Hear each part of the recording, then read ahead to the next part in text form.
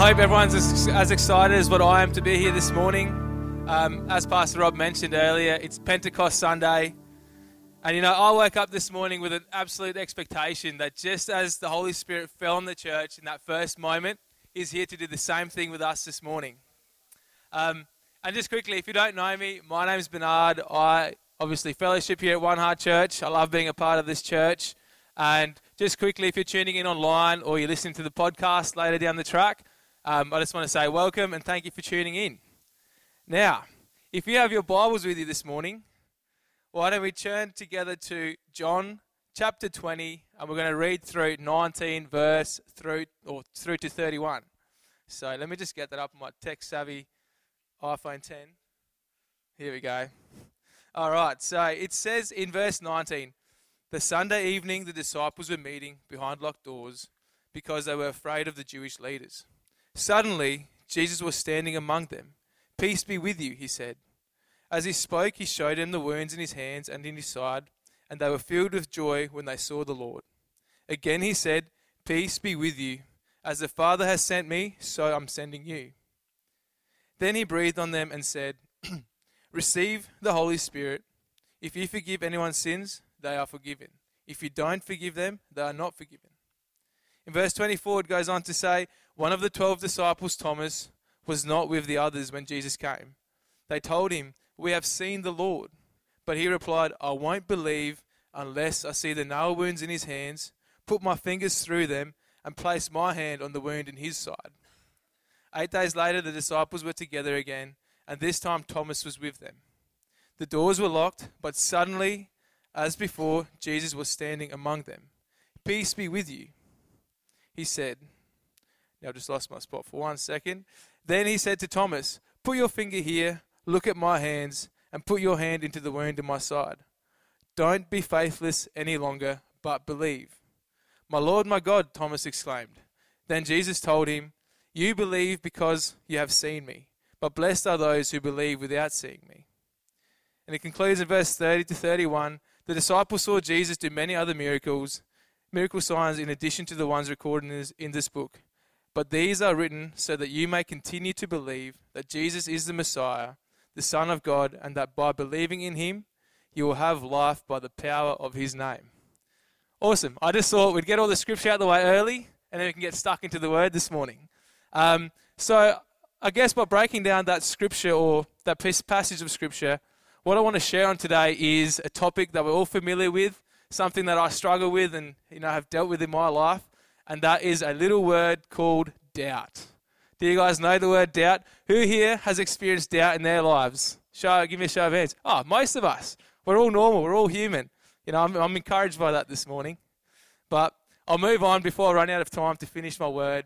So for those of you who are not familiar, it was in this scripture of John 20 where Thomas, the disciple of Jesus, in that moment of doubt we just read about, got his name that we probably know him better by, and that is Doubting Thomas. The poor guy has been given a hard time for that small moment of doubt for the past 2,000 years. And I think it's probably going to continue that way, and he'll continue to cop the same flack for the next 2,000 years, or at least until Jesus comes to clear his name, essentially. But I want to be real with you this morning. I sort of feel for Thomas a little bit. As a Christian, or sometimes unintentionally as Christians, I feel like Thomas, the poor guy, has been singled out as the poster child for doubt because he had that moment of doubt when he first heard about the resurrection of Jesus. But put yourself in Thomas's shoes for just 1 second.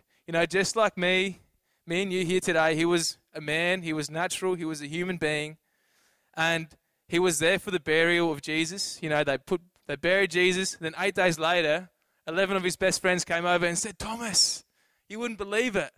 And he's going, What? And they're going, "Jesus was with us. He was here. He showed up to us." It seems pretty impossible in the natural. It's not every day we hear from someone raising from the dead or, being buried one day and coming back to life the next day. It can seem a little bit impossible in the natural. So I can understand in my physical that Thomas had that slight moment of doubt when he first heard about the resurrection of Jesus.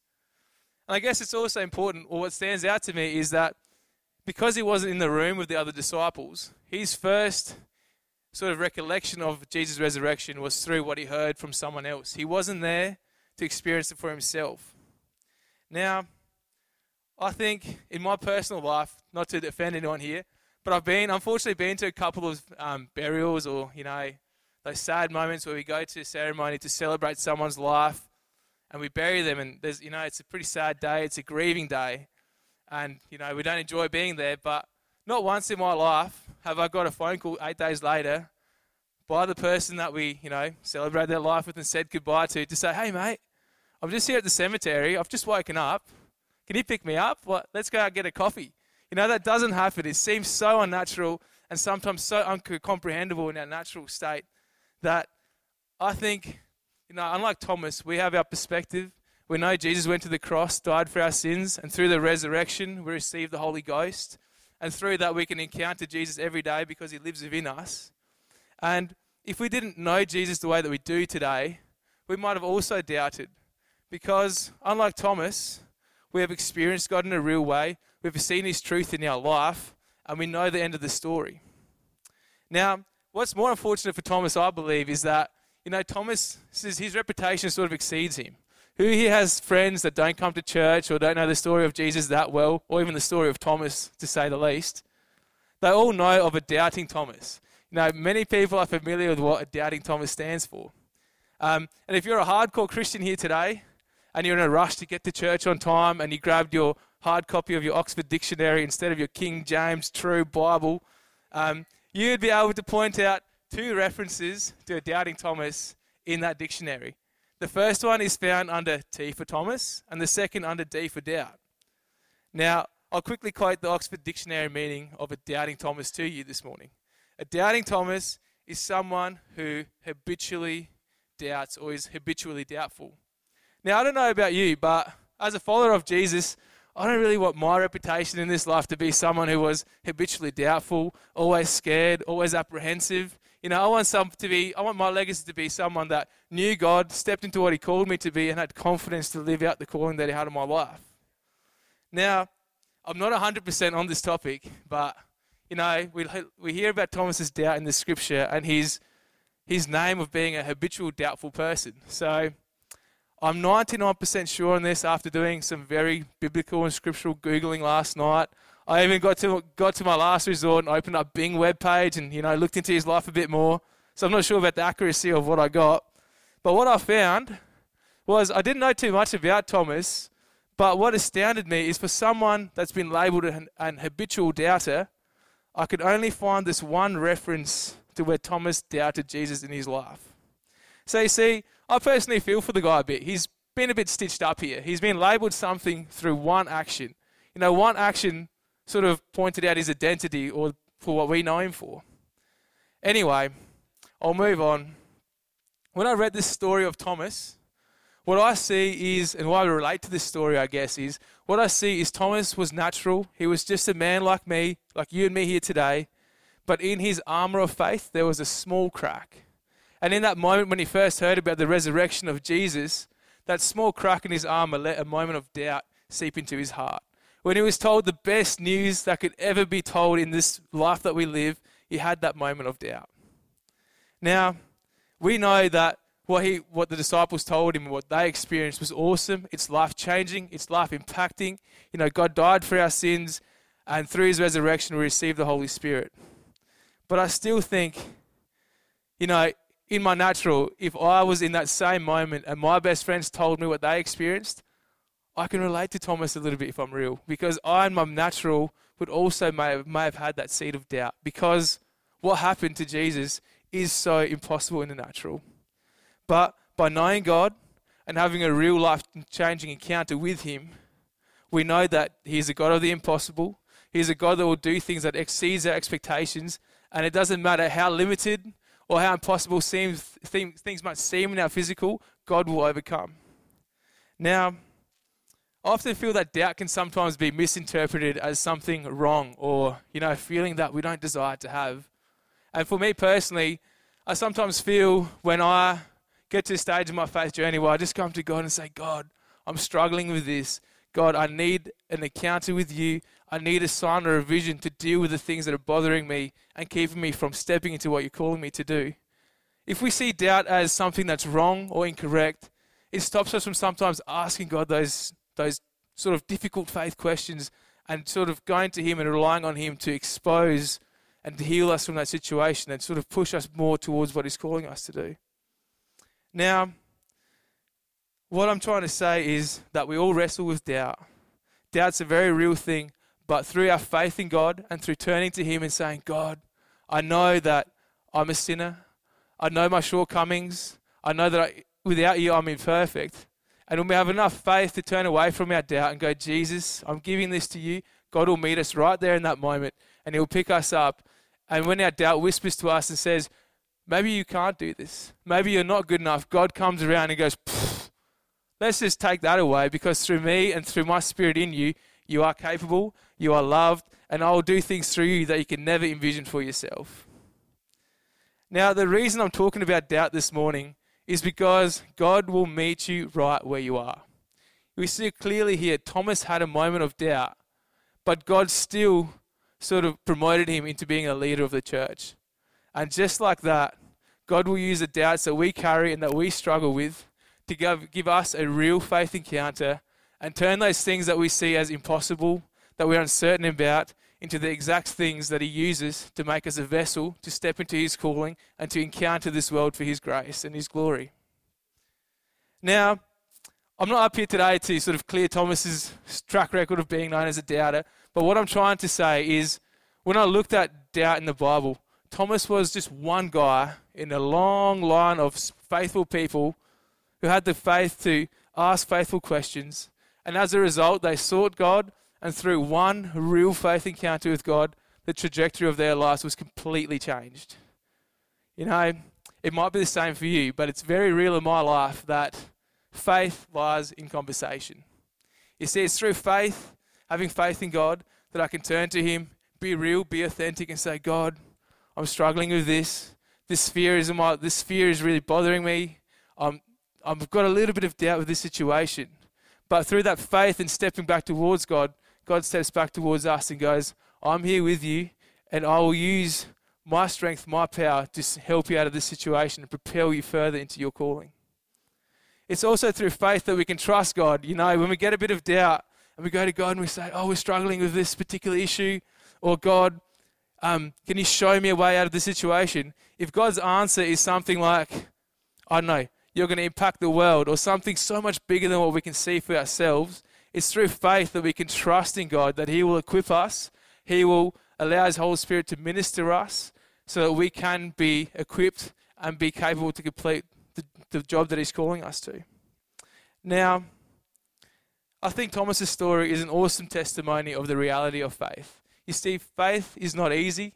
It was never meant to be a smooth sailing, where we're just coasting our way to eternity with God. God did all the hard work and it finished there with Him. But faith is going to be challenging, because if we're not challenged in our spirit, and if we're not put in situations where things are uncertain, where in our own strength we can navigate things, we would not have to turn to God and rely on His faith to get us through. You see, and if we didn't have to rely on God to get through certain seasons of our life, we would never have a real faith encounter with Him, for Him to show us exactly who He is and what He can do through us. Now, in my life, God can show up in many ways and places that I don't necessarily expect Him to show up. And it's not always the crazy faith encounter that you hear of on a podcast where it's like, I'm praying over this seed and all of a sudden there's a rainforest. More often than not, it's just a small prompt on my way to work or driving in the car, as we do. Just God saying, Bernard, why don't you ring someone? Why don't you check in with that friend of yours and see how they're going? Why don't you pray for someone on your way to work? And other times it's something, that clear spiritual conviction that where God's going, you need to pray for that person. Or why don't you share your testimony and your faith with that stranger that you saw down the street? And I don't know about you, I've got faith in God, but when I feel that conviction in my spirit, my palms get sweaty, my heart rate jumps through the roof, because it's not something I naturally feel comfortable doing, but I know through God and having faith in Him, He will equip me and He'll put the words in my mouth that person needs to hear. Now, sometimes God will challenge us through faith to step outside of the box, but not just step outside of the box, step outside of the box in confidence, knowing that he has got the rest of the box covered. He has already set the platform for us to go and step into what he's called us to do. You know, I believe that it's important in faith, on our faith journey, that our faith is always bigger than our initial moment of doubt. Because if our faith's bigger than doubt, we can turn to God and come back to him in repentance and allow him to do a work in us that equips us to live out our calling. Now, I've been pretty lucky. I grew up in a spiritual, faith-filled family, so my testimony, I think, is still pretty good. I grew up in church, I've walked with God my whole life, and I feel very fortunate to have done that. If anyone knows South African culture, you'll know church is very much embedded in our culture. If you're not in church on a Sunday, I don't know what you were doing, but you weren't with the it crowd. So the reason I'm saying this is I've lived my whole life for a long period of time knowing God, thinking I was walking with God, until I had my first real faith encounter with God. Now, I was probably 16 at this time. It was actually at a youth event run here in the EP called Youth Camp. Give me a holler if you were at a youth camp back in the day. I see some familiar faces. But essentially what happened is we had this really powerful ministry, and the preacher was laying hands on people. People were getting touched in the spirit. They received the gift of tongues, and it was pretty crazy. It was a wild night, but my experience was completely different. I remember standing there and seeing all the crazy things happening and going, wow, that's awesome. I want to be a part of that. And I remember standing there praying, and I snuck my way up to the front, hands up, pray for me. Preacher walked past, moved down a bit more, waiting for my turn, seeking that encounter. But after he prayed for me, initially there was nothing. So I found myself back at the back of the room, and I sort of sat down, and all of a sudden, in that moment where I wasn't expecting it, this undescribable, overwhelming sense of peace came over me.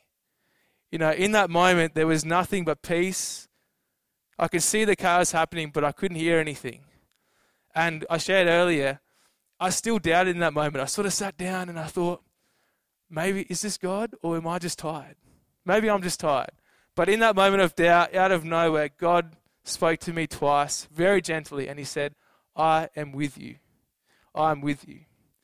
Now, the reason I'm sharing this with you this morning is that everyone needs a faith encounter.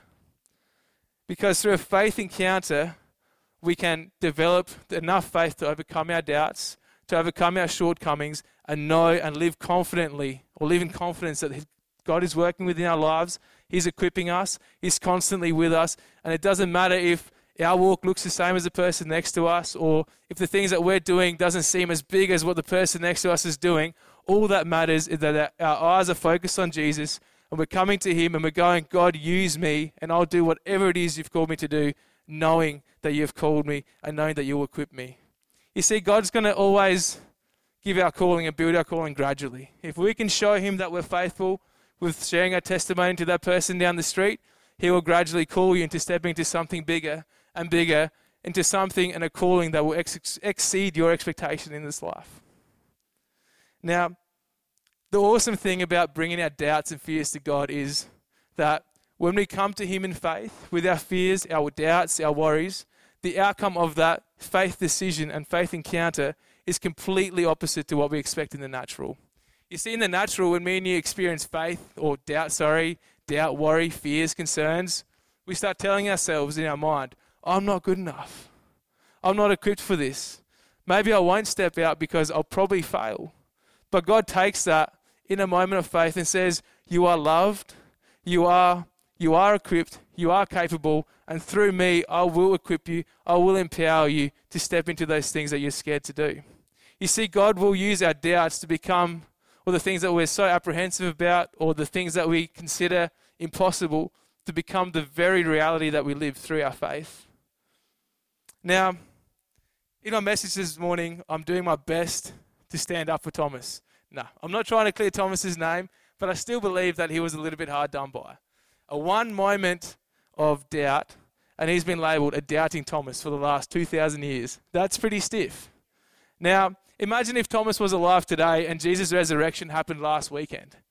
I think if I put myself in that situation, and maybe I'm lucky enough to be one of the 12 disciples, if Jesus appeared to me, I would have grabbed my iPhone, posed and taken the biggest selfie, the biggest smile on my face, maybe my hand even in that wound in his side, and I would have gone straight to Instagram like we do today and said, #Jesus is alive. Now, the funny thing about that is, for poor Thomas, his friends probably would have FaceTimed him or tagged him in that photo, and he might have had that real encounter, seeing Jesus resurrected in that moment, rather than hearing it as a second-hand account, which might have stopped his, label of doubting Thomas, but we'll never know. I'll move on anyway. What I'm getting to is, in my perspective, Thomas was exactly the same as the other disciples. The only difference is that we read in the scripture is he was 8 days late. He wasn't in the room. But in all of that encounter with Jesus the disciples had when he was first resurrected was just as important for them as it was for Thomas. You see, the scripture explains that their faith only manifested once God made himself known to them. You see, it can be the same for you and me in our own lives. It's not until we let God speak into those dark corners of our hearts, those locked doors that we let no one into, and allow his Spirit to come in and minister and restore those areas, that we can completely let go of our doubts, overcome our physical fears, our worry and our anxiety, and come to Jesus and step freely into the resurrecting power that he bought for you and me by going to the cross. Now, I'm getting to the end of my message. So if you're taking notes, the main point I'm making today is we all need a faith encounter with God. You see, a second-hand Jesus or a second-hand revelation of God who is to you personally or to me personally will never be enough to create a faith that overcomes doubt. You see, it'll never be enough to create a faith within us that goes, God, even though I am uncertain of where you're taking me, I don't know where I'm going, I will trust you and I'll keep moving forward because I know you're walking with me in this moment and you're with me every step of the way. And as I start wrapping up my message this morning, I'm sure like many of you here today, or definitely me, I have felt like a doubting Thomas at times in my life. I have failed to see God's hand in some situations, and out of my natural, I've held back when I should have turned to God and said, God, I know I'm not perfect, but use me. Because God knows us. He made us intricately. He knows of our weaknesses. He knows that you and I are different from each other. And he knows that in our human nature, we all desire a first-hand encounter. We like to see things happen. We like to feel things happen.